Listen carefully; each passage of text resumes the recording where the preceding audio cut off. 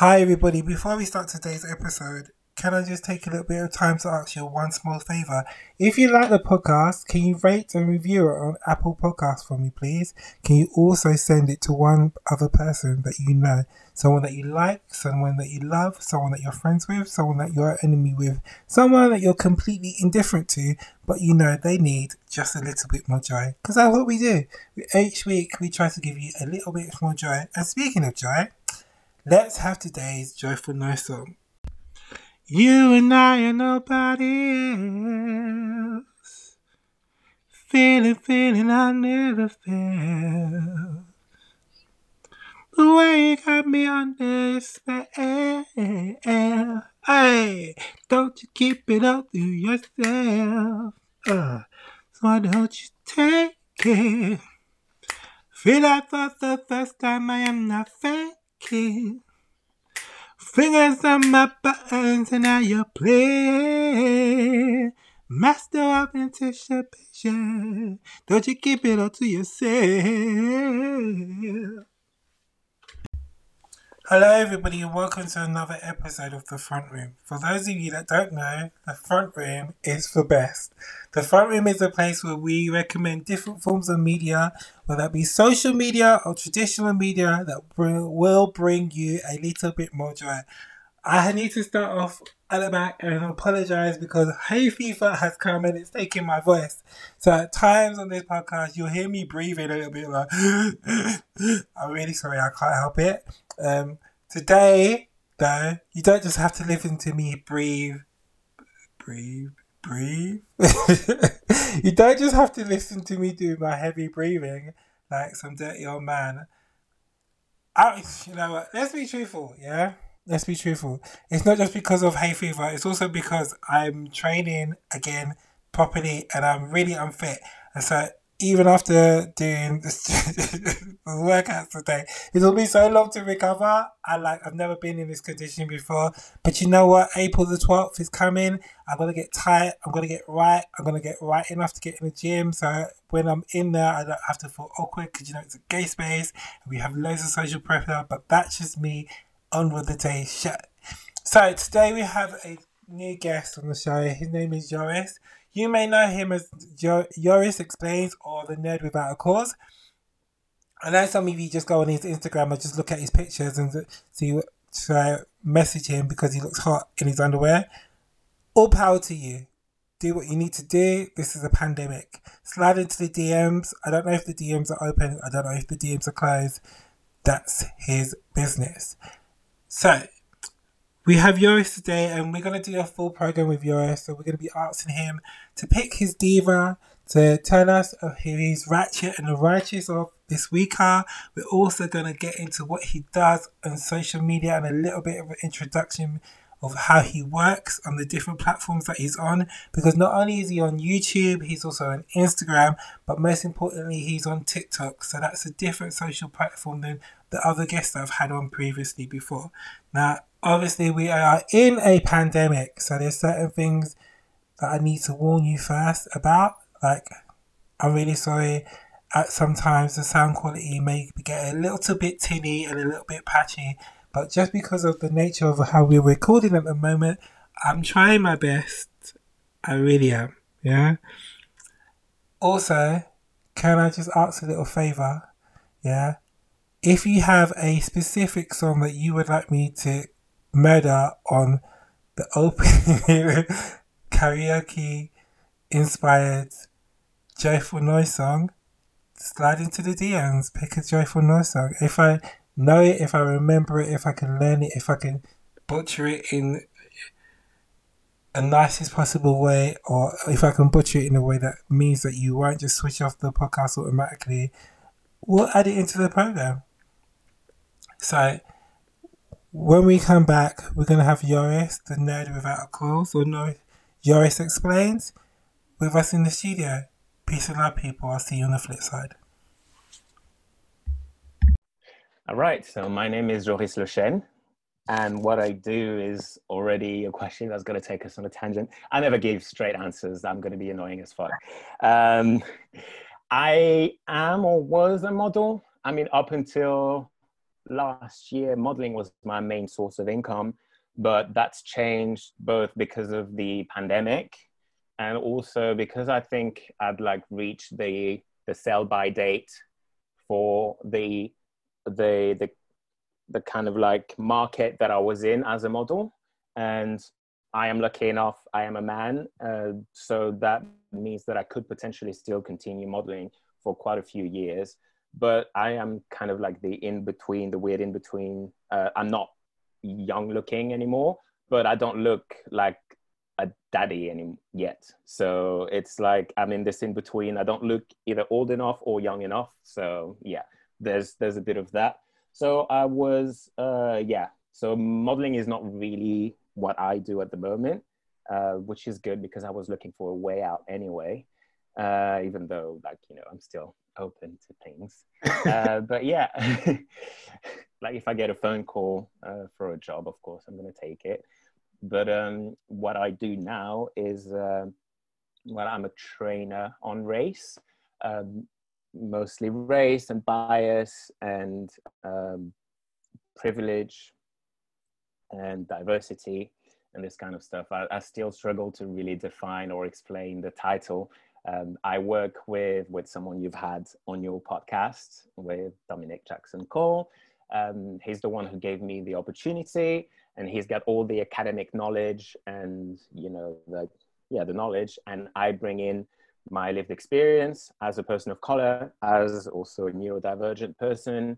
So yeah, I think we work together quite well because we both have our different perspectives to bring into the mix. Yeah, I tell people that they're racist for a living, basically. I have images of you two as like the tag team wrestlers on the Racists, like just with like taking our racism into two different contexts. Yeah.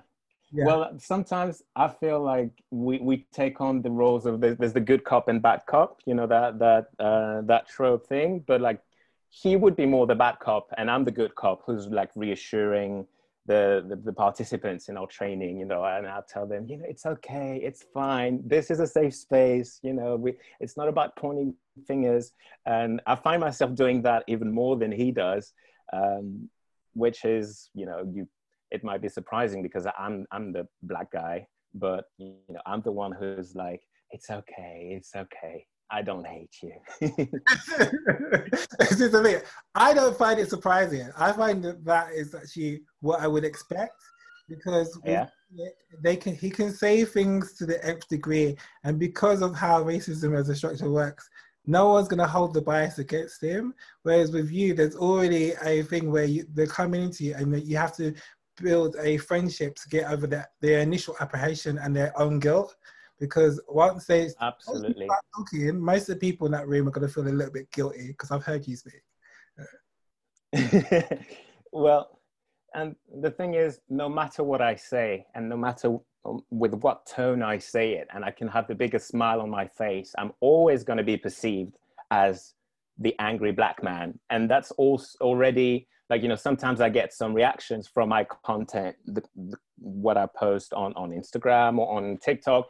And people really they feel threatened by what I have to say, even if I say it with a smile on my face. But from the mere fact that I am a black person talking about race and getting people to question their involvement. And so the majority of the reactions is overwhelmingly positive, and I have to make that clear. But there's always going to be a fringe of the population who are going to perceive what I say as aggressive or threatening, and it's not rooted in any reality. So I have to make extra efforts to be even more calm and even more composed, and make sure I have a smile on when I talk about difficult topics. And that's my job.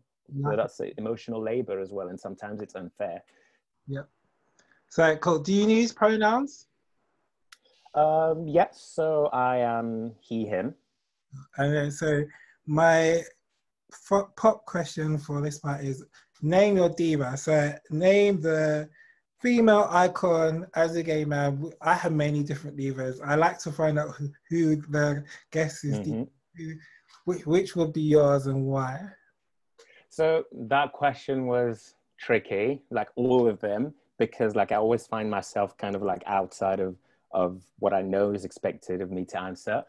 Because like I have like a laser focused interests. Like this changes every week almost. So like I can be listening to the same one artist nonstop for 3 weeks, and then I'll move on, and then so like that would be completely irrelevant. And also there's the fact that I have like different cultural backgrounds, so I couldn't pick one of those like from the French Caribbean, because like there would be no conversation about it. So the diva that I've picked for today is Nelly Furtado, Hey, because I do actually, I listen, like I am in the middle of like a huge Nelly Furtado thing, so that's like I listen to all of her albums, which like may sound weird, but I have this thing.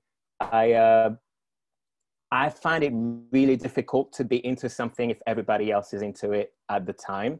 So it always takes me, and it's not like I'm not like snob and be like, oh yeah, it's popular, so I'm so much better than that, because I will get to it eventually. But you just need to give me a few years. I'm like, okay, I can sort of see that everybody's into it now. I don't really get it, but give me a few years and I will. So like, yeah, so Nelly Furtado is at the moment uh, the one that I'm thinking about, and I find it also interesting to bring the race question into it, because like if you look at her first video clips, she is kind of like, because like she's white, but then if you look at her lyrics, she doesn't actually identify as white, which is understandable, because where she grew up, well, she has a Portuguese background, and her skin is darker, and you could imagine that she probably passes as a native in Canada, where she's from. And in her lyrics, she talks about, her face being whitened for the magazines, and shove away my ethnicity. So there's a big part of, she embraces a culture that is not considered as white. But that's interesting, because at the end of the day, she's white, and she's probably not going to experience the racism of people of color in a certain sense, but at the same time, she is of a different culture. And so I find this very interesting, because it's not clear cut, like, oh, you're white, you're black, you don't know what racism is, you do. And so this is also why I picked her. Nelly Furtado is one of the group of women that I call the Golden Girl era. So there was a Mm-hmm. specific time where whether you were black, you were white, you were anything else, there was a certain skin tone that everybody seemed to have there. From Yeah. say J Lo, Nelly Furtado, Shakira, True. all the way through. That one after the other. Christina Milian. Over in the UK, we had Miss Dynamite. So every That's single true. visually they were ethnically ambiguous. So then And the haircut was the same as well, right? Like the straight hair, like the fringe, like cut. Yeah.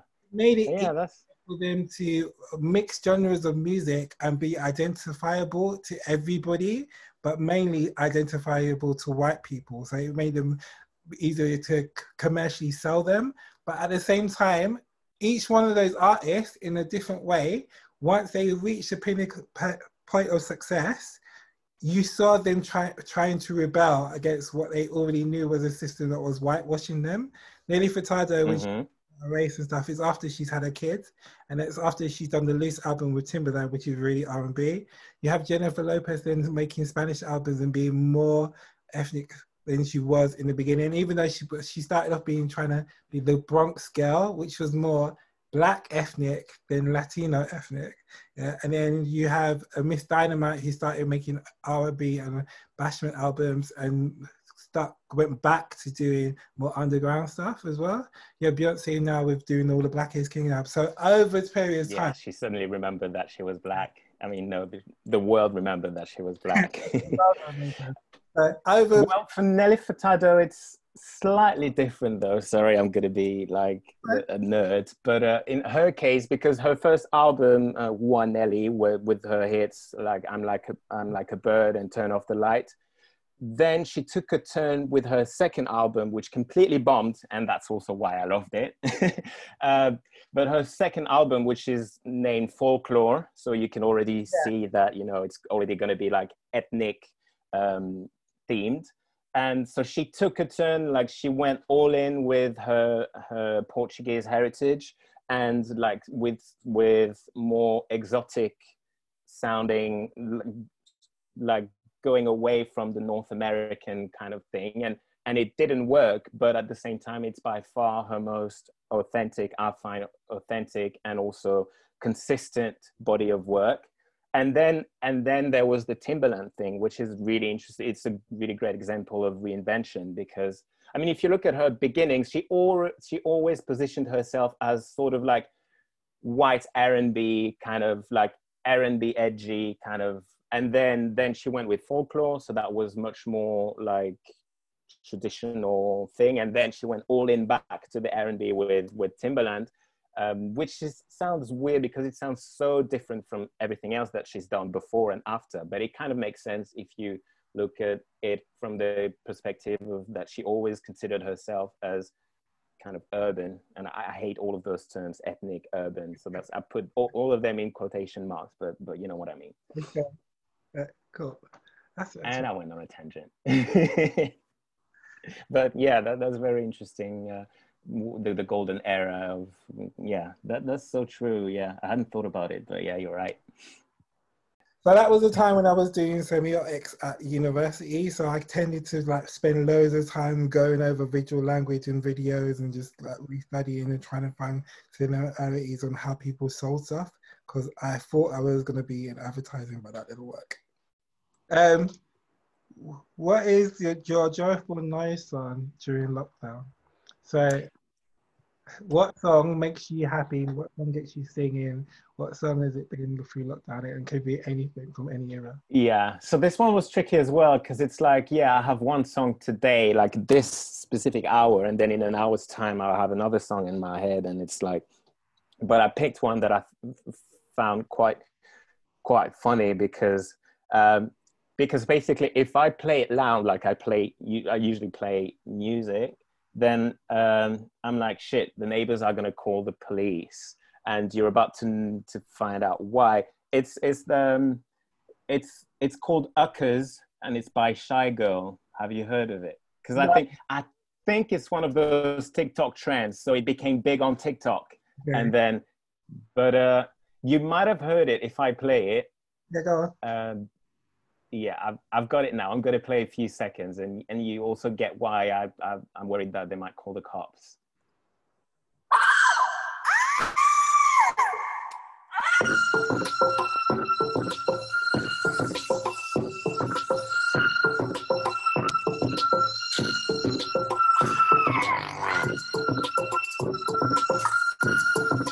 So yeah, it's basically a sample of, I think it's from, what's that, Psychos?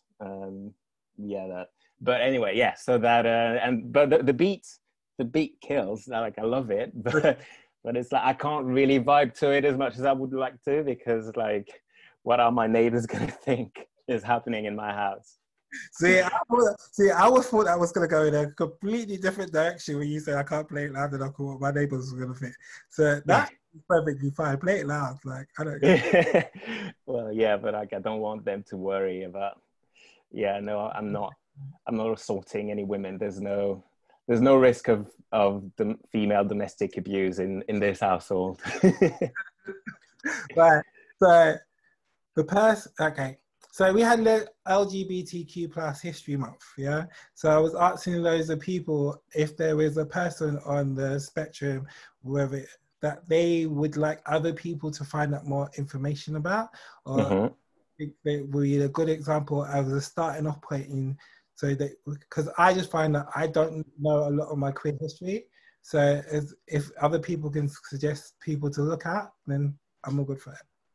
So who would you pick as someone to look at, find out about their life about?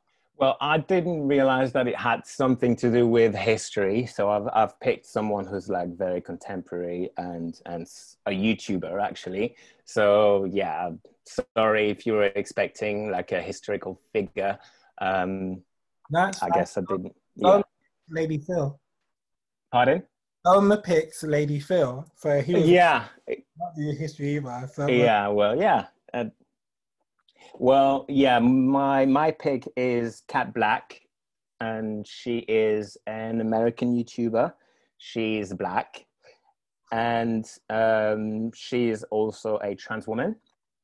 And the reason why I want people to know about her more is that she's one of the she's been on YouTube for 15 years. Yeah, so like she began when YouTube was not even a thing yet, and she was a teenager. She hadn't, I don't know if she had transitioned. I think she already identified as a trans woman, so I guess that's not relevant whether she had transitioned or not.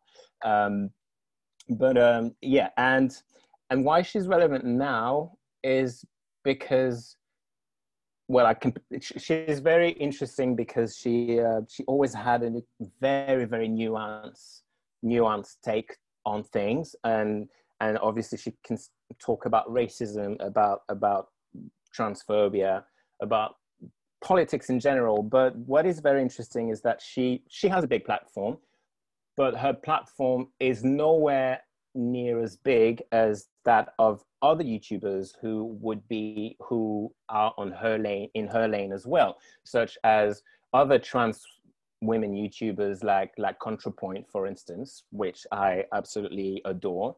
But yeah, Cat Black, for some reason, even though she's been there way before any of the leftist YouTubers that we know now, she's been around, and for some reason, even though she says exactly the same thing as more successful YouTubers, her platform is not growing as much. And I find it interesting because that's definitely something that I can relate to.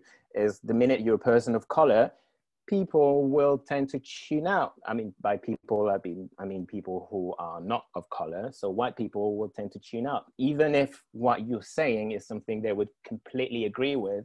So as a creator of color, I know that I have to fight this, like, first second of I have to catch attention and I have to immediately connect with the audience. And it's a challenge that white YouTubers don't face, because it's like the people, the audience, ends up completely agreeing with whatever you might have to say, but they will only agree with it when they see it said by their favorite white YouTubers or favorite white TikTokers, and they won't even know that you said it first, because they would have moved on by the time, like, they see a dark face and they're like, okay, well, he's gonna talk about something that I don't relate to, and they would have already moved past you.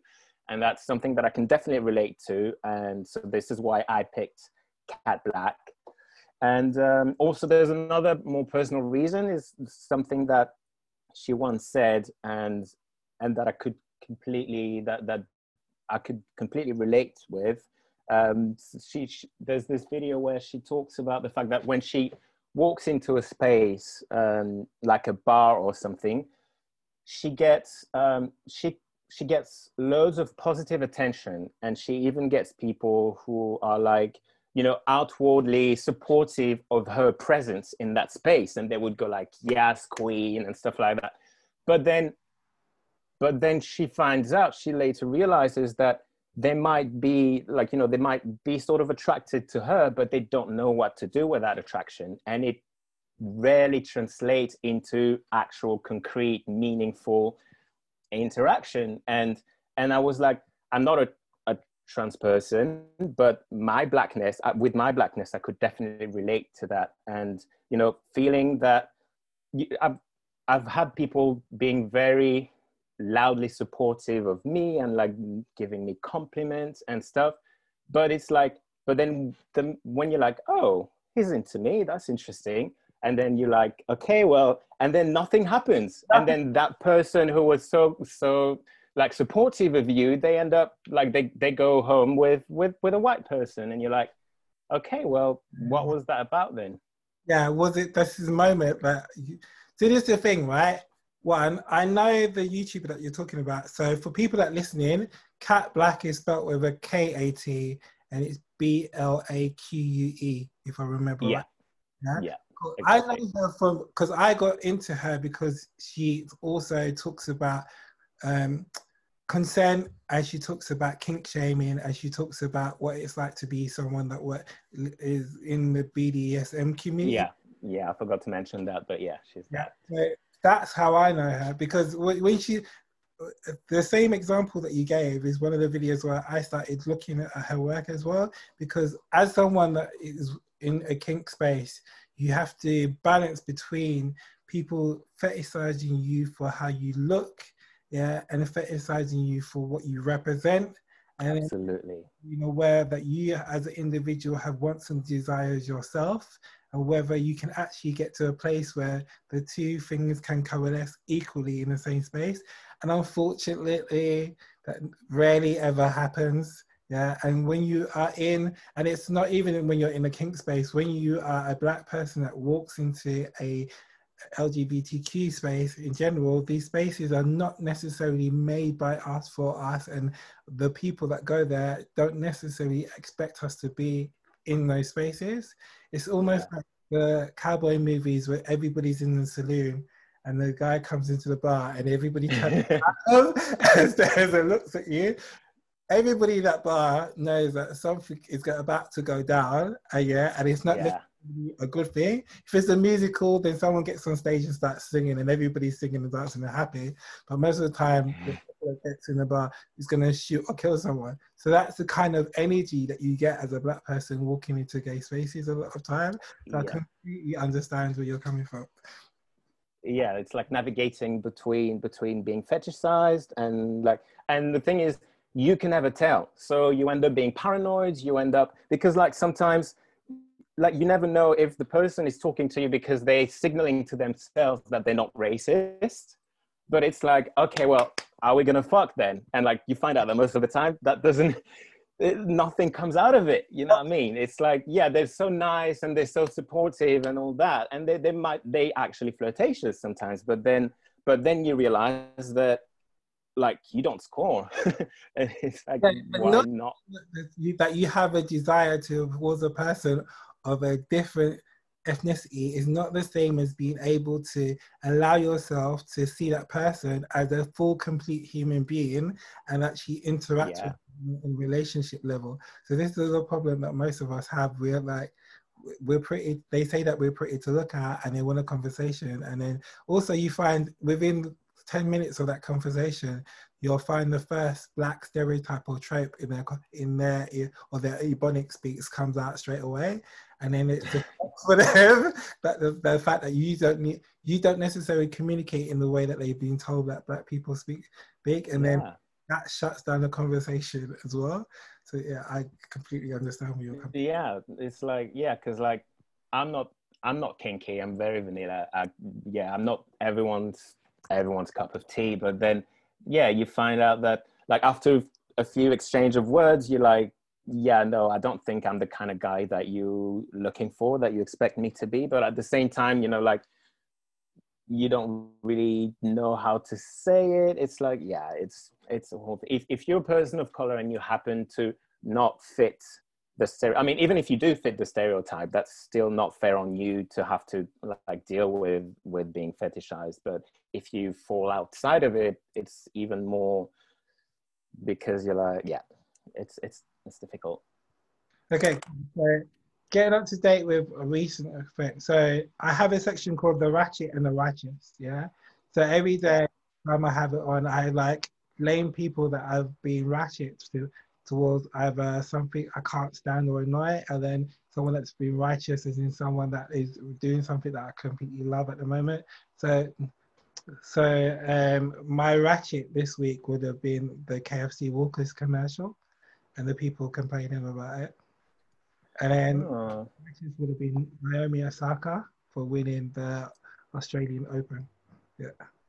right. Yeah, I really struggled with that one, actually, because I was like, yeah, I really struggled. So Not super happy with my my righteous, but I'll give you it anyway. But can you tell me a bit more about the KFC thing? Like just So the out of off KFC, record if you want, but yeah. KFC have KFC and Walker's Crisps have released a like two packets of flavors of crisps that are based on KFC um chicken. Yeah. So Mm. in this advert for these crisps, every single person other than Gary Lineker is black. All right. Oh, I can already see the backlash and people going mad. The same as with Tesco's and Sainsbury's and yeah.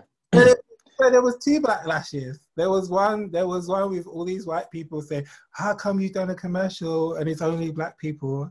And then there was black people saying, "Well, this is racial, using a racial stripe to sell your food because not every black Because person." it's chicken and oh right. Oh wow, yeah. Oh, that's interesting. Yeah, it's like they can't win, but at the same time it's it's like capitalists kind of like companies and stuff. I'm like I'm not gonna cry for them. But yeah. The reason why I'm saying Pardon? the reason why I put them in the ratchet is not for the people that are complaining, it's for the fact that this company has had a product, KFC, for hundreds of years nearly, right? So why do you not know the connotations and the racist tropes that go with your brand? You should be aware of how your brand affects the populace and the positive and negative connotations that some images related to your brands might have. So if you know that, then when you were doing the synopsis for your advert, surely you would have said, this is a multicultural advert. Like, we want people of all different ethnicity. We do not want it to be based on stereotypes of urbanism. We do not want it to, and then that would have been fine. But you didn't do that because you don't care. Yeah. And at the end of the day, Mm-hmm. that the product is going to sell, whether there's a backlash or not. And frankly, you're probably going to profit more from this kind of backlash because everybody's upset. Yeah. So you haven't offended anybody because you offended everybody. It's very simple. But then how do you navigate if your target audience is black people, how can you convey that without getting the backlash If your of target audience is black people, yeah, then you can have black people in the scene. But the fact that they didn't have any white people whatsoever specifically, you're already setting Mhm. yourself up because you're not doing you're not doing yourself justice by saying that we've got loads of black actors work in this commercial. Look at us hiring black people because we know our product sells to black people. If you allow it to be taken out of that scope, one person, you're trying to say that these black people don't have any white friends. Like, what happened to the Chinese or Indian people that live in these countries? Like, where are they? Yeah, So was it a British advert with a or British, American? Ah, it was a British advert. Yeah, so it makes even less sense that there would only be black people. Yeah, yeah, that's interesting. Yeah, it's a giant fail on their part, and not unnecessarily the people that are angry because that's just being fueled by something completely different. But you knew, like, if you're aware of the social climate at the moment, you must be, and you not understand what your brand signifies to other people, and it's under your responsibility to engage a specific market so that it can't be used against them and it can't be used against you. true. That's yeah. They failed in that sense. Yeah, regardless of like whether they're right or wrong and stuff. But yeah, if it's received that way by the public, then therefore, I guess. Well, my ratchet of the week is it's a different one, but it's also kind of like related. But I picked Sia and her film Music, and it actually relates to race in different in various ways. So first of all, I am neurodivergent and I am on the autistic spectrum. So her portrayal of autism affects me and kind of like undoes all of the work that I, in a certain way, have been doing, but like what the autistic community have been doing to fight the stigma and fight for a more accurate representation of what is autism.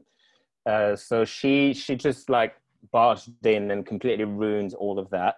And on top of that, she showed like the prone restraint, and which is something that people have died from, a completely dangerous and horrible way of dealing with someone having a meltdown. So like, and it's like, yeah, it's the same as, you know, the way that the police handled black people, and like it kills people. So it is extremely dangerous and it's terrible. And like in the film, she has one of the characters say, "I'm crushing you with my love," to justify this prone restraint thing, I need to say this which is, I, go on, sorry, I didn't hear. I've just realized that this is probably going to go out as audio first, and you can't actually see my eyes. So when he said that, I rolled my eyes so hard that Bro, yeah. it didn't come back into this. Yeah. Yeah. Yeah, and also when you're looking at when we're talking about this form of restraint, you have to understand that most of these forms of restraint are not just used on neurodivergent people; they're used on everyday folks, where they Yeah. and People. when I say everyday folk, we need black people, yeah. Yeah. And this is not a US only problem. This is a UK problem as well, because these are the kind of restraints and holes that have left to people in the UK dying in police custody. Yeah. So it's not a small thing that you can just pass off as something that's a symbol of love and understanding, because it's really, really not. Yeah. And so the way it relates to race, the two ways I've identified it relates to race is the first one is she participates in Black erasure, because in her defense of, you know, when there started to be a backlash and people started to say like, this is not a good representation, she said, oh, but this character played by Maddie Ziegler, this by someone who's neurotypical, so not on the autistic spectrum, that's another issue with representation. But she says, oh no, that character is actually based off on someone that I know in real life. And that person turns out to be a black athlete, a black male athlete. So she thought she was like trying to help herself with that. And it makes it worse, because she took a real black person and she portrays him as a white girl. So she on top of everything that she did, she erased the blackness of the character that she claims to have been inspired by. So that's the first thing. And the second thing is a phenomenon that I call psychological, wait, I forgot the term that I came up with. Fine.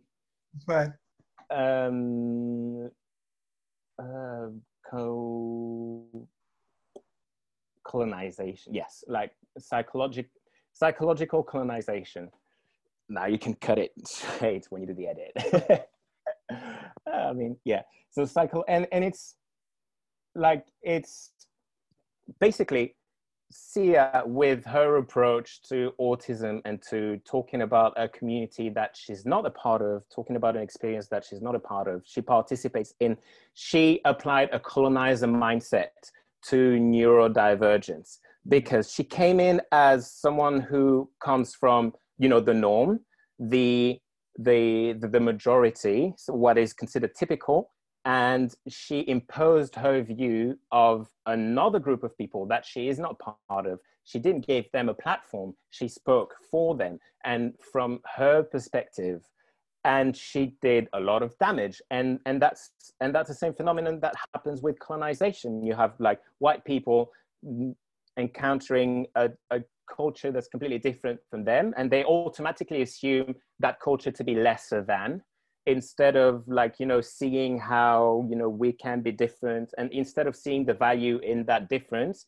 there's this assumption that, you know, they are inferior, they don't know how to do agriculture, they don't know how to structure their society. So that's what happened with actual colonization. But that's exactly the same thing that happens with neurotypical like Sia, who use their power and their platform to completely belittle and patronize and infantilize a whole community of actual people, adults with, you know, with a voice and affect and all that.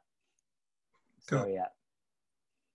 on. So that was my ratchet of the week. And the righteous, I really struggled with that, but I was like, what does it say about my life if I can't find anything positive or any like positive thing to highlight? So I felt really bad. Thank you. You've really made me feel like a negative, depressed person, which But I'm not. no, it's just I your lanes is excuse to be hunting down the bullshit in life. Don't worry about it. Some people are sometimes a glass half full. Do you know why I actually? Do you know why I actually have certain sections? So the reason why I have like ratchet and righteous and that the joyful noise song is because originally this podcast was going to be called "Black Man on the Verge of a Nervous Breakdown." The world was so depressing at the time, and then I thought, you know what, I actually need to make sure that I'm not just coming on it here every week and just depressing everybody that listens to it. That I'm also that makes sense. health, trying to find the light and the joy and remembering stuff that actually makes me feel alive and makes me feel joyful. So if you can't find Well, I did, yeah. Like I have a proposal, but like I don't. Yeah, I mean, go on. the only thing I could come up with is Meghan Markle, and Okay. I'm doing this preemptively Yeah. as support for what she's going through, what she has gone through, and all the racism and the unjust racist treatment that she's received from the press, the British press. And now there's this whole thing, like she's about to do an interview with Oprah. I mean, she's done it, but it hasn't come out yet. And then just at the time that she announced that, then the Buckingham Palace comes out with, I mean, it's not directly the palace, but there's this letter. Have you heard Yeah, of the but open letter? Yeah. bullying her. So they magically got sent an email with someone that works for PR for Buckingham Palace, yeah, complaining that two people that used to be personal assistants were complaining that she was bullying her. These people were fired about 2 years ago now, if not more, and the email has been sitting there for a year. And you're trying to tell me that this woman is not being gaslit or used as a target for media. I just have to say, if you hate Meghan Markle so much, the British public, you need to keep that same energy when you're talking about Prince Andrew, yeah? Because the amount of press, yeah, the amount of press that has been given to Meghan Markle that hasn't been given to Prince Andrew and his alleged sexual child abuse, yeah, allegations. Let's be real, yeah? Yeah, exactly. And like, yeah, that's such a, yeah, that's so obvious. And also, yeah, like the thing was that comparing how the treatment that Meghan Markle received and the treatment that Kate Middleton received, and because it's so obvious because they talk about the same thing. Like there was this thing about avocado and this thing about like the children and the flowers or whatever during their weddings, and like they talk about exactly the same thing, but they have to put a negative spin on it when it's about Meghan Markle, and it's like fawning when it comes to Kate. But yeah, the case with Prince Andrew is even more staggering because yeah, we're talking about.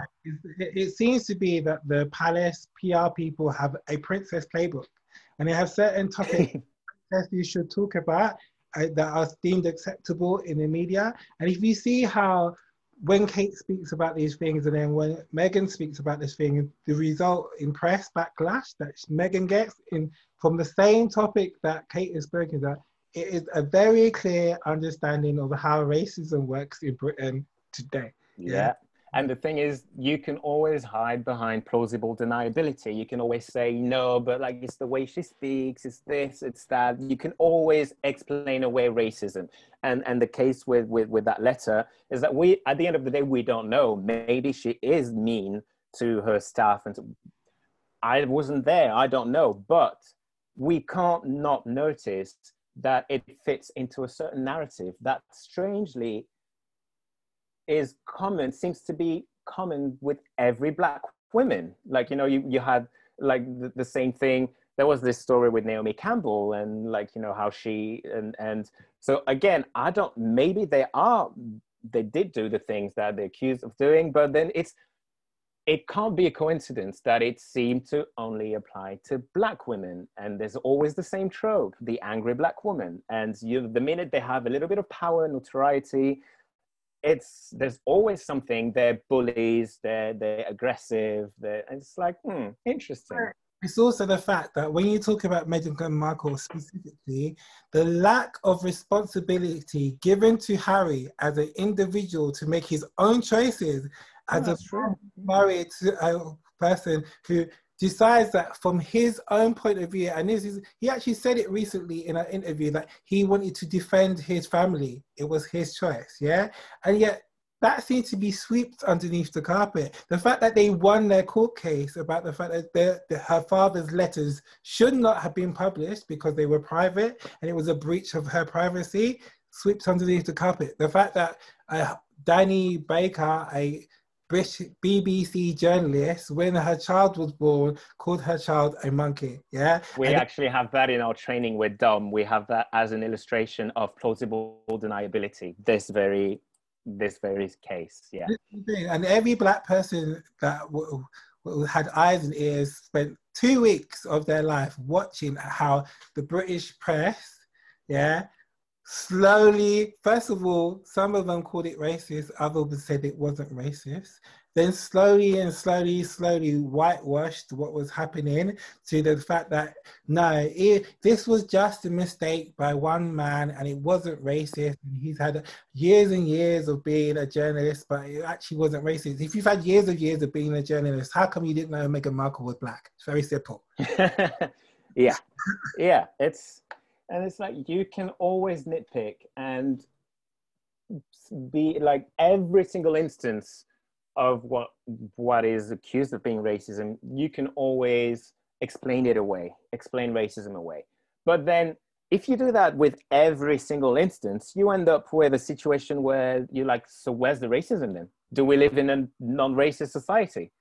And it's like, okay, like most of the people who will engage in that plausible deniability thing, they will agree with you that, there is racism in society. But whenever you point at specific cases, it's always, no, it's not racism, it's something else. Oh, no, I know that person, they mean well. Oh, no, it can't be that, it can't be that. And then you go through all of the examples and you're like, okay, so give me something then. Like if everything that I've told you is not racism, but you seem to agree that racism is a thing, then what are we left with? Because the example they will give you is another country's racism, not theirs.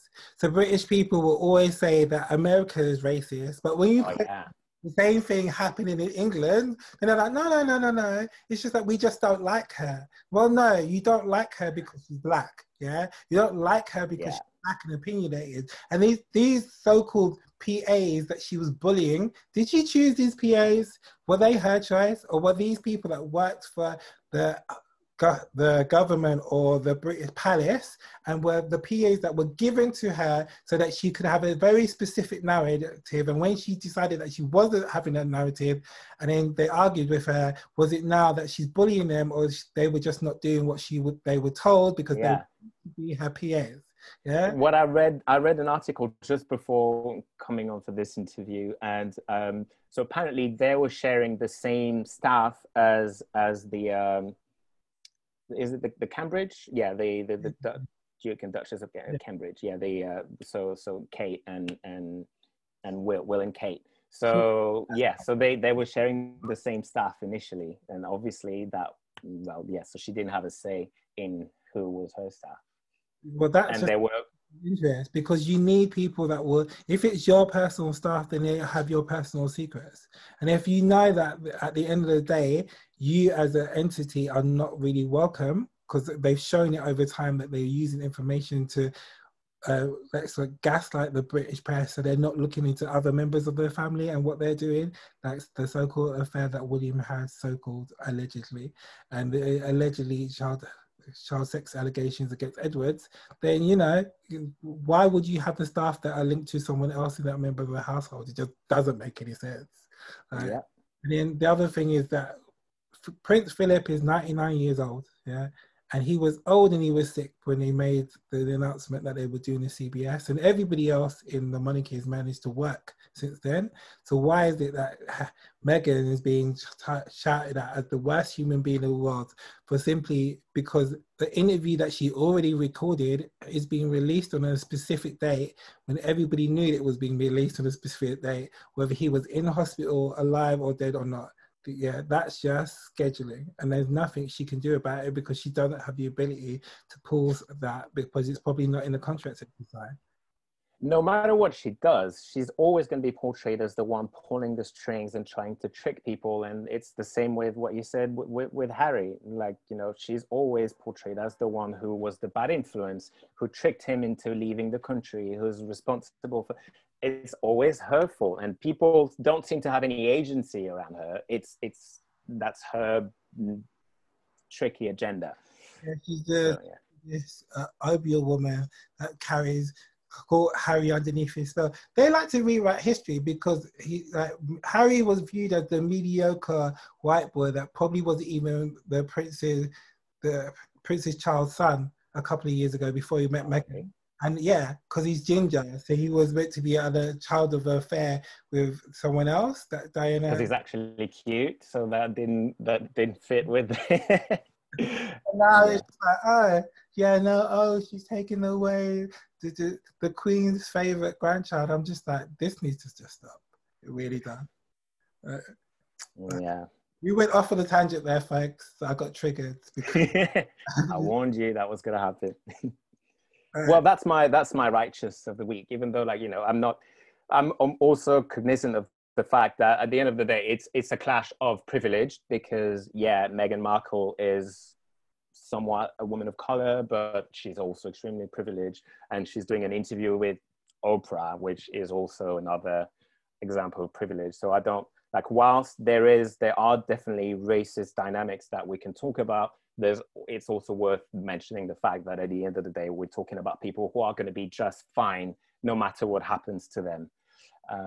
But yeah. Sure.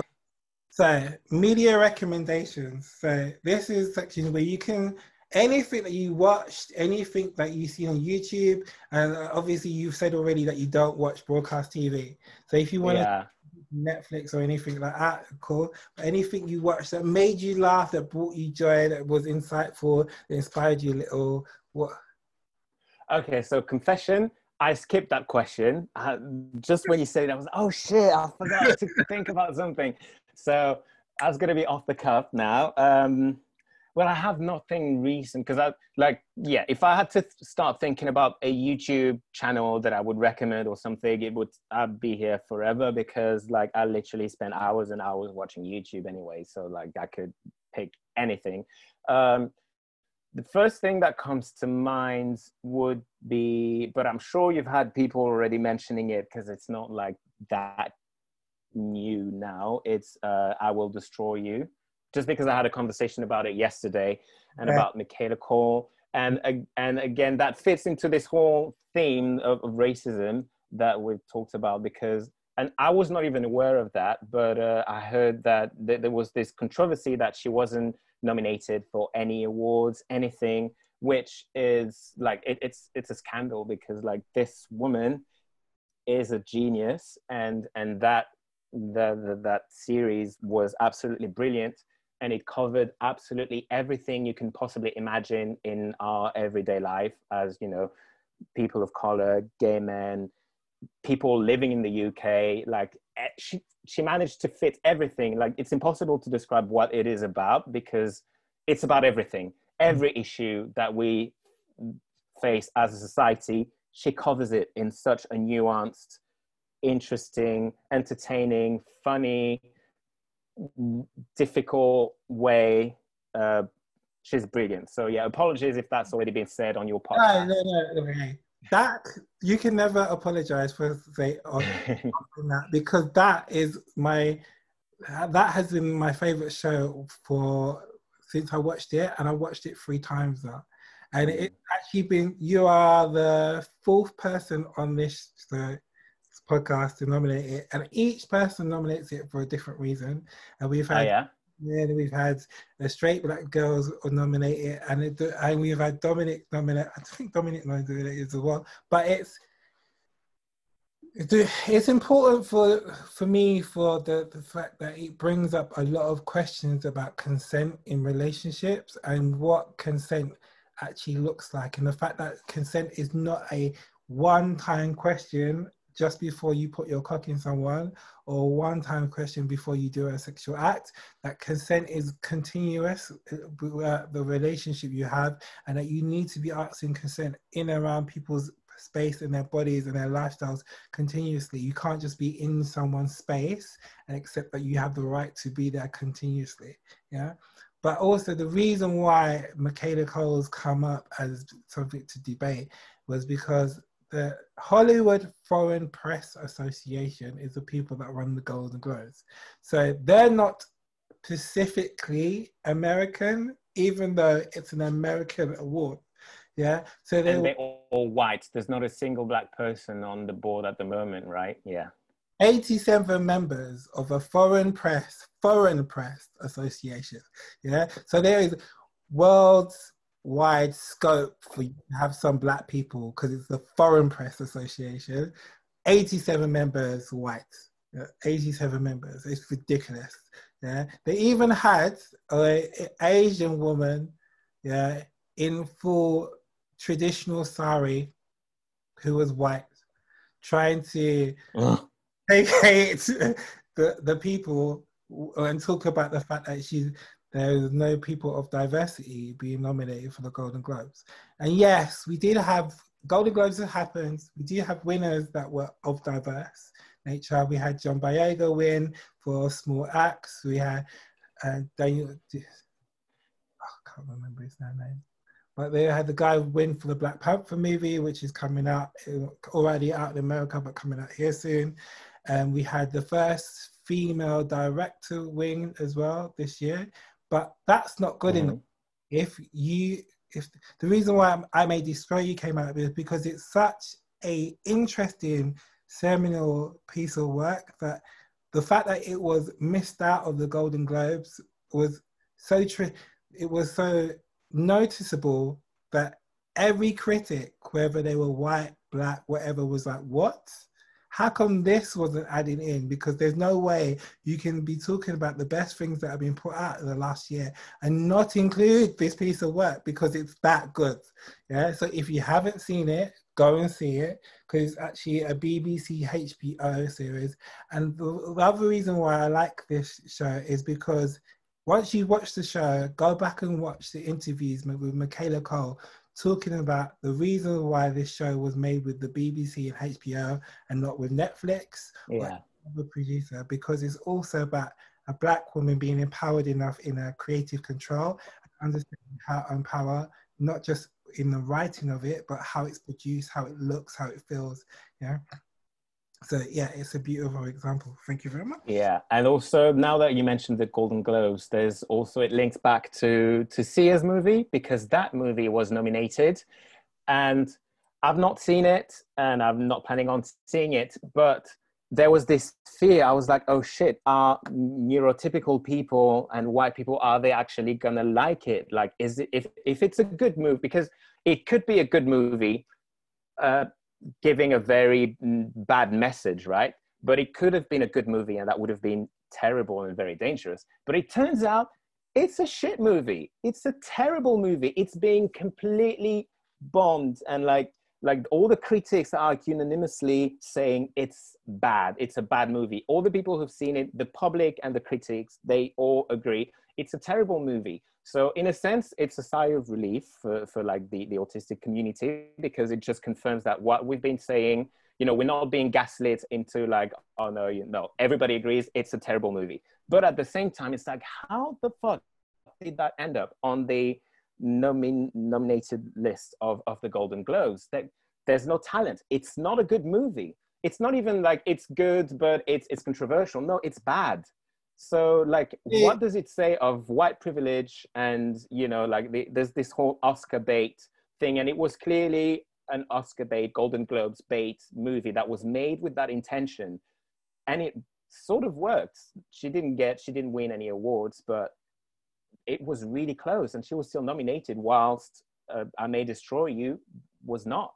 Yeah, and the thing about why it's important long term for awards such as this to recognize work like Michaela Coel's is because she is a single individual that made a piece of work, that wrote it, that produced it, that directed it. Yeah.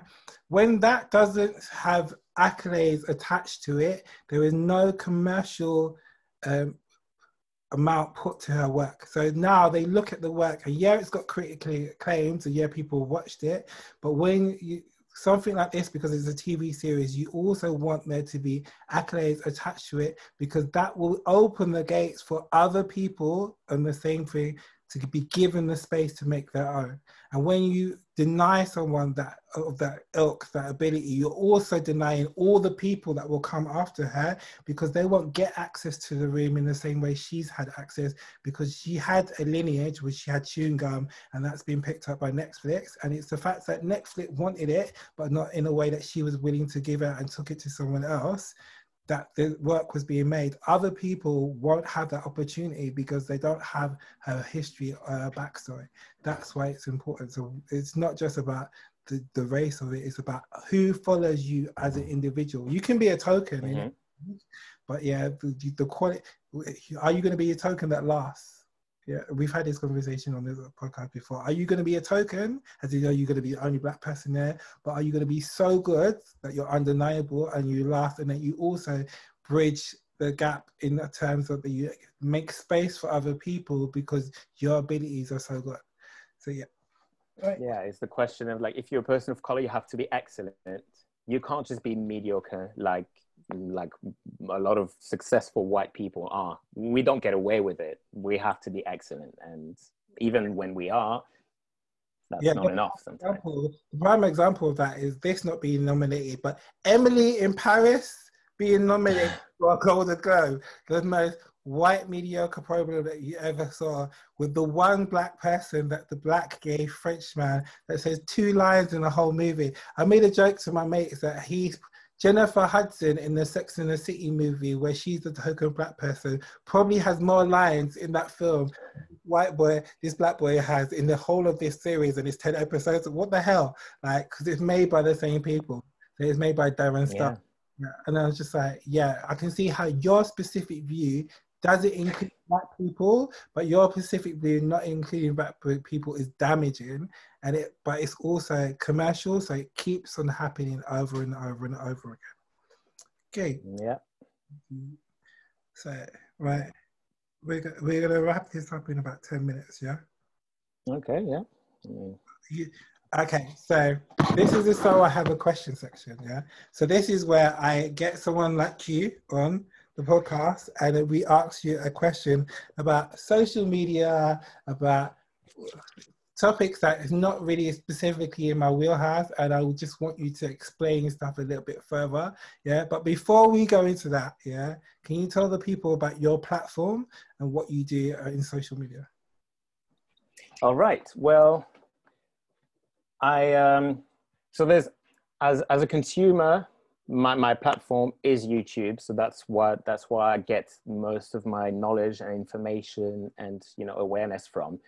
As a content creator, I do have a YouTube channel. Actually, I wanted to plug something earlier, because you talked about, you know, how the British public is really keen to point their fingers at the racism in America, but they failed to see it in themselves. So I have a whole video on YouTube about that. It's UK racism versus US racism, and why it is so much easier for us in the UK to talk about US racism, but somehow we don't see it. And when we see it, we don't know how to talk about it in this country. So that's on my YouTube channel. Go check it out. It's A Nerd Without a Cause. I'm sure you'll put the links and stuff. But that's for YouTube. Then my platform on social media, it was Instagram for a very long time, because that's where I had the most of my followers, but that's back when most of my content was centered around me as a model. So basically it was and it still is a thirst trap platform. But Unashamed. I've We're unashamed. yeah, You want to come and see and yeah. top off, come to there, just modeling. Oh, look at me. The day is I love them kind of things. Like if you're unashamed about it, if you don't take it too seriously, if you understand what it is, like sometimes I wake up in the morning and I'm just like, I'm gonna take my top off and look into the sky and see if there's a photo 16 times until I get the right. Yeah.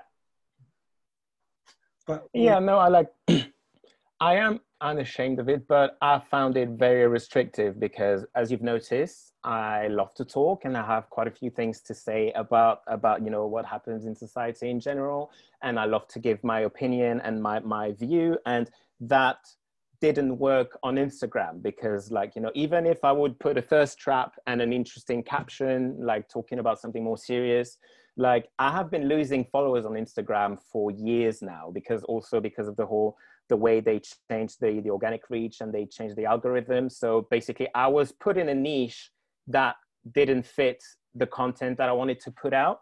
And that was through no fault of my own. Like I didn't choose that, but because I am a person of color, I am a model. And so I was put in that thing that I didn't have the right audience.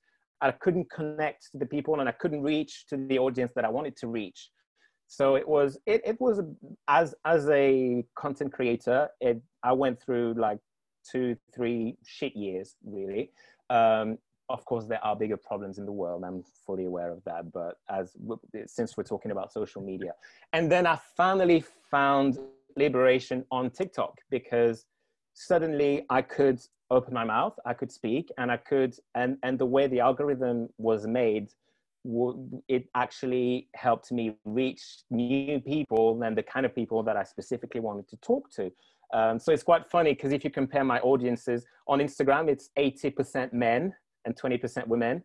And then on TikTok, it's 80% women and 20% men. So it's the exact opposite. And yeah, most of the people on Instagram, they gay men who are here for the thirst traps. Okay. And on TikTok, it's like somehow I'm really big with lesbian mums and like and trans people and neurodivergent people, of course, and it's I'm so much happier like engaging with that audience and finally being out of the they being judged for my physique. And even though I'm fully aware that I'm extremely privileged of looking the way I look and having the body that I have and the face that I have, although I am a Black person, so that still puts me at the margin, but within that margin, I am still privileged. But it was such a relief to finally connect with a different audience who was following me for another reason. But then like this whole thing with TikTok has a big problem with its algorithm and with the way it treats minorities and people of color. There's a debate whether it's intentional or whether it's just the result of the algorithm not taking into consideration the situation of minorities. But yeah, I'm actually going to have a conversation with some people on TikTok. They've reached out to me and they want to discuss that. So I don't know how much I can say about it yet, and I don't want to like put anyone in a tricky situation, but they have reached out to me because I have been quite loud about some issues. We'll see what comes out of it. I don't think that just having a conversation with me is going to change the way TikTok works, but it's we'll see what comes out of it. In the right direction, and the fact that they're acknowledging that you have a complaint because it's justified, and even though you might not be you may be the loudest voice, but also you're a voice that can explain things in a way that they can understand, so they can get the nuances and the ideas, and they can't leave the conversation say that they didn't understand what your message was, because you're very clear when you talk. Yeah, but it could still be a PR move where they just like like they get me to calm down and then nothing comes out of it. So I'm also cognizant of it. Maybe that's not the case, maybe it is. We shall find out. I can't tell you this time what's going to happen. So how has being online changed your attitudes towards race, and what you think of the current backlash in cancel culture? Okay, so I think we've already gone over the 10 minutes that you said we had left. So apologies, Yeah, but I did warn you. it's fine. So this is I want you to talk about this because I've had Dominic on before, and we talked about gay Yes. culture, we talked about cancel culture, we talked about white privilege when it comes to accepting apologies and responsibilities. Now, you are someone that actually creates content in the same space as these people that I've talked about having, and so you are seen as an equal when we open our screens to the people that have to apologize for their racist behavior continuously, and also are given the benefit of the doubt continuously once they made a mistake. So when we talk about cancel culture, the realistic point of view is that if anyone's going to be affected about cancel culture for what they say, it's more likely going to be you because you're the black one, yeah, than it is the other people in your sphere. Yeah, so that's why I wanted your point of view on how you think cancel culture is affecting what you do, and whether it's a good thing, whether it's a bad thing, and what people should take away from it when they actually view this stuff on Instagram, YouTube, TikTok. Yeah, well, my view is that it's fucking complicated. Um, and that's what makes it so difficult. And it's funny because actually we have been having a lot, like many debates with Dom, and like almost clashes, but they're not clashes because we disagree. It's like we have different views and approaches, but I fundamentally believe that we actually agree. But it's just, it's such a complex topic because like cancel culture, is it really a thing, or is it just mob, like a result of mob mentality that's always existed? And there's a very interesting video from ContraPoint, actually, whom I've already mentioned earlier, who went through being cancelled, and she got cancelled by her own community, which is the trans community.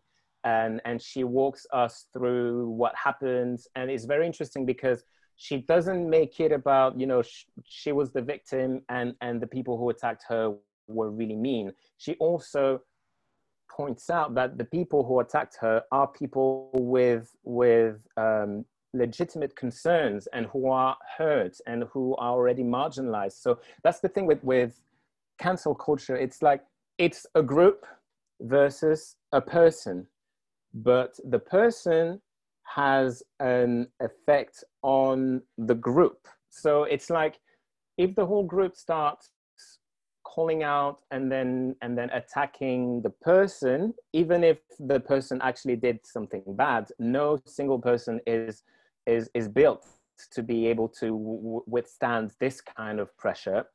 Okay. And it's also very difficult to weed out, like to sort out what is valid criticism and what is abuse online. You know what I mean? So it is difficult, and there have been many cases where it led to, you know, Dom actually talks about psychological torture, and it can take that form, and that is true. But my point is, you will always have haters online. The minute you have a platform, the minute you're public, there will always be people who hate you for your success. So the minute you do something wrong, or even if you don't do anything wrong, they will rejoice and they will love to see you fall down.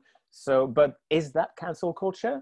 Or is this not just something that comes with notoriety anyway, and that's always existed? So that's my question about it, because when people talk about cancel culture, there's this notion that this is a new thing, and it's usually an attack against wokeness. And there's this notion that, you know, now you can't talk about anything, you can't say anything, and you're always going to be cancelled without, like, just by breathing. And I don't agree with that. I don't think that's the case. And I do think that most of the time, what is called cancel culture is simply people being held accountable who would not have been held accountable before the age of social media. But at the same time, there are abusers, there are people who abuse it. But the question is that abuse really a cancel culture thing, or is it not just hate that would have existed anyway? That was my really long-winded answer. Fine. So, for example, the most common or well-known example at the current time of council culture in action, so to speak, or call. So for me, there's calling out culture when you're calling out a specific thing that someone has done and highlighting the reason why that is specifically wrong. Yeah. And then there's council culture when you're saying we're a group of people saying this person is counseled for the wrongdoing that they've done. Yeah. Right. So gays over COVID. Yeah. Right. I've always looked at it as calling out the wrong behavior of a specific group of gay guys is perfectly fine to me. Yeah. Mm. But the person that got cancelled when they called out this behavior was not all the white guys specifically. It was the one black nurse that was in the photo. Yeah. So Yeah. even though we're having a discussion as a gay community, but the discussion then is removed from the black people in the gay community, and it's solely about two privileged groups, yeah, arguing amongst themselves. And the focus Yeah. of this has been the black gay guy, yeah. So, what do you think of gays over COVID? What do you think of how they operate? What do you think of calling out or cancel culture? Because I know in your videos you highlight when people are specifically stepping into spaces that they shouldn't be stepping into, and you use it as a teachable moment, and that's very different than saying loads of trolls online I get making comments on one picture. Yeah, so my thing is always to look at the structural issues. So it's one thing to call out someone on their behavior, but if you focus more on the person and their character, then the actual structure of injustice that you claim to be calling out, then there is a problem. And as you just highlighted, it also just so happens that it's usually someone who's going to be marginalized, who is the target. So in that case, then that's a clear, like, yes, it's worth mentioning that some people are acting badly and stuff. But if out of all the people that supposedly you calling out, it's just the black person, then yeah, you are being problematic too. And that highlights the fact that you can still be racist within a marginalized community. Of course, like, I'm not going to, this is no news for you, but this is a good example of the fact that you're of a marginalized identity does not exempt you of perpetrating some toxic, racist, homophobic, transphobic narratives. And so when you go for someone, where you come for someone and like you target them, it's, yeah, maybe you're calling out something that you should be calling out, but are you sure that as you're doing that, you're not participating in another form of oppression and unknowingly? And this is a good example of it. Cool. So, because the other example I was also talking to Dom with, so for those of you that haven't heard, we had Dominic Jackson Cole on here, or Dr. Dom. I like to call him Dr. Dom because it sounds like a Marvel character. Yeah, was on here before, and he was talking. I asked him specifically two questions, and now because you serve in this space as well as the people that we were talking about generally, I wanted to get your insight on the questions as well. So the other question that I asked Dom was, do all white people have a racist face?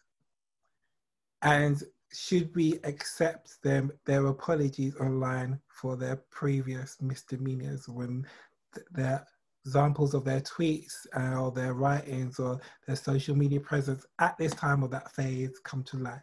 And is it a phase? Now, Dom's answer was it wasn't a phase. Yeah. Oh, yeah. So this is another situation where he's the bad cop and I'm the good cop, I guess. So the question: do all white people go through a racist phase? My answer is all people go through a racist phase, and the reason why I say that is because I went through a racist phase.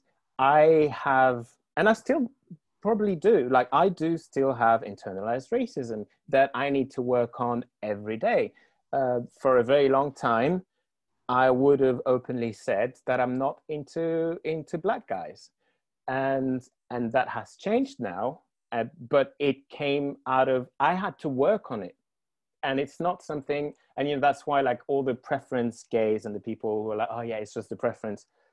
Yeah, but you can work on it, and it works. I am the living example that it can work. You can actually have, if you educate yourself, if you open your mind, you can actually change your taste and your preferences. And so every day that you say, oh, it's just a preference, you are choosing to do nothing about it. So that's participating in racism. But now the example of why I say that we all go through a racist phase is, my example is I grew up in the Caribbean, in the French Caribbean, which is a black majority place. But I am mixed race. So my mum is white, my dad is black, even though he's not part of the picture, but that's another conversation. But so I always had both perspective, and I was brought up in a very non-racist environment.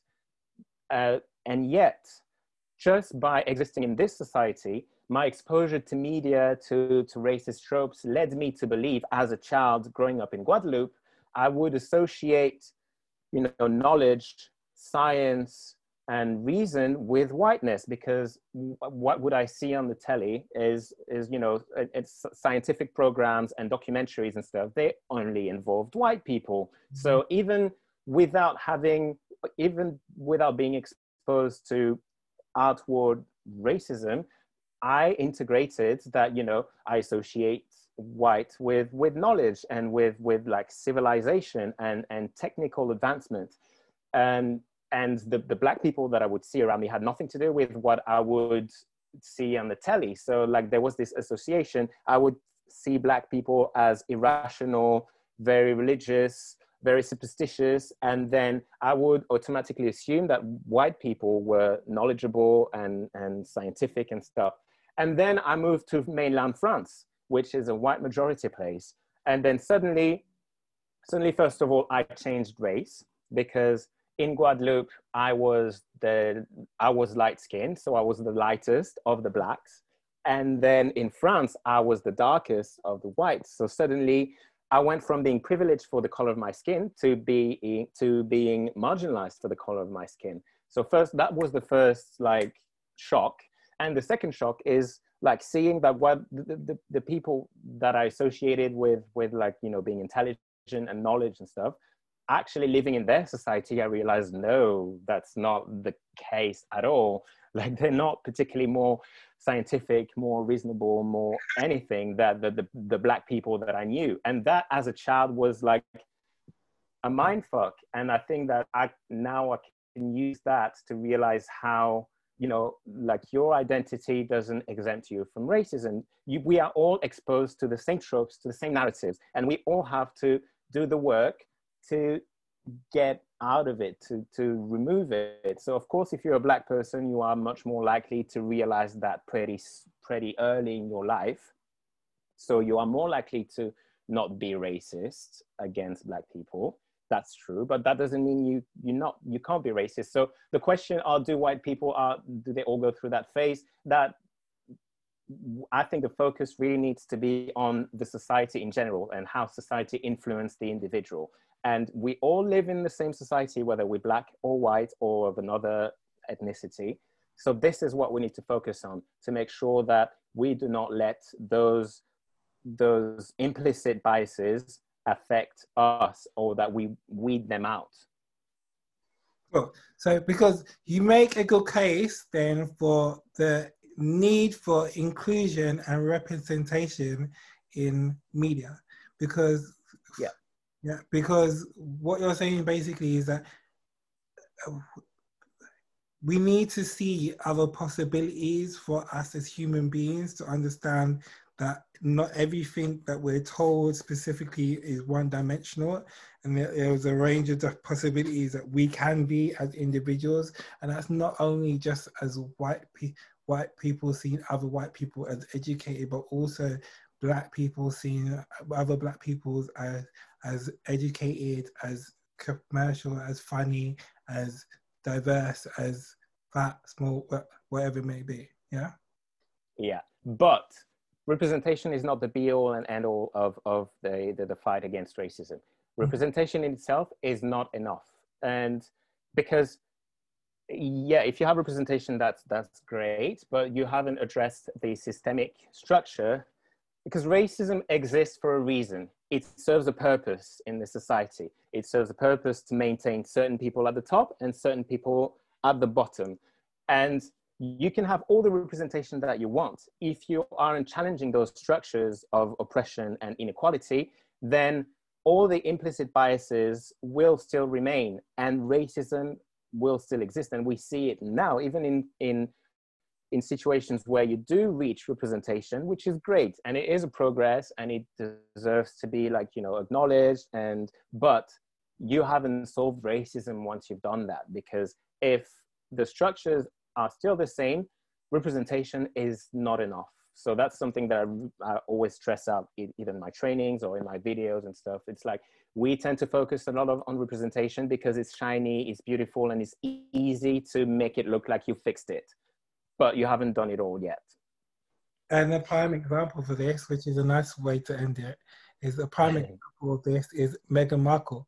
Because when she was marrying Harry, everybody was using it as this is representative of a new future for the British monarchy, and the fact that they were the inclusion of a mixed race or biracial person or black person, depending on where you were reading it, was a step forward, and it symbolized the change in race relations in Britain, and how Britain was such an unracist country. And we already discussed earlier he's clapping. We already discussed earlier what the event or outcome of that was, because even though we had representation, it isn't enough. Thank you for today. I really enjoyed that. Right. Thank you very much, Seb. It was a pleasure.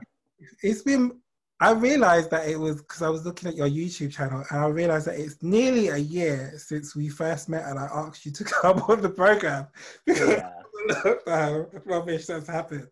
Yeah. So before you leave, can you tell the people where to find you on your TikTok or Instagram or Twitter handles? Yeah. Okay, so I am not on Twitter. I can't explain why I'm not on Twitter, but it's never really grown on me. I don't know. I don't get Twitter. Hopefully I will one day, but I'm not on Twitter. You can find me on Instagram if you come for the thirst traps, or I repost some of my TikTok content on Instagram, so you can do that as well. But my main platform, and where I would like most people to follow me, is TikTok. Even though I don't know if I'll be there for a very long time, I might have my account removed, as it's happened to many other anti-racist creators in the past few weeks. So fingers crossed. But yeah, so if I'm still there, find me on TikTok. I am Joris_explains on TikTok. And I think it's quite self-explanatory why it's like that. But so Joris explains on TikTok. I am a nerd without a cause on YouTube. I try to push me to make more content on YouTube. I've been meaning to. I haven't done it since the summer, but like, yeah, I need a bit of a kick in the ass. So find me on YouTube. And yeah, we've gone through. Yeah, Facebook is not relevant. I mean, come on. Really not relevant. Facebook is what aunties use for their COVID denial theories. Don't worry about it. Yeah. Exactly. If you do go to the YouTube channel, look at Joris's video on Kanye West. That one, yeah. One of my favorite explanations of why Kanye West made that rap. I burnt my shoes, you know. Like, I had my Yeezys and I loved them, but I was just like, in order for me not to wear these shoes ever again, I need to burn them. So I burnt my shoes. But that's a story for another time. Thank you very much for coming on. Thank you, Sam. So that's it for today's episode. Thank you very much for joining me and Joris, the Nerd Without a Cause. If you have anything to offer to the podcast, as that you want to make a comment, you want to make a suggestion, you want to suggest what type of guest I should have on next, please slide into my DMs. My DMs are open on the Front Room Podcast on Instagram, or you can email me at thefrontroom@gmail.com. Thank you very much once again. My name is Sebastian Edwards. This has been the Front Room Podcast, and I will see you, you'll hear me, same time next week.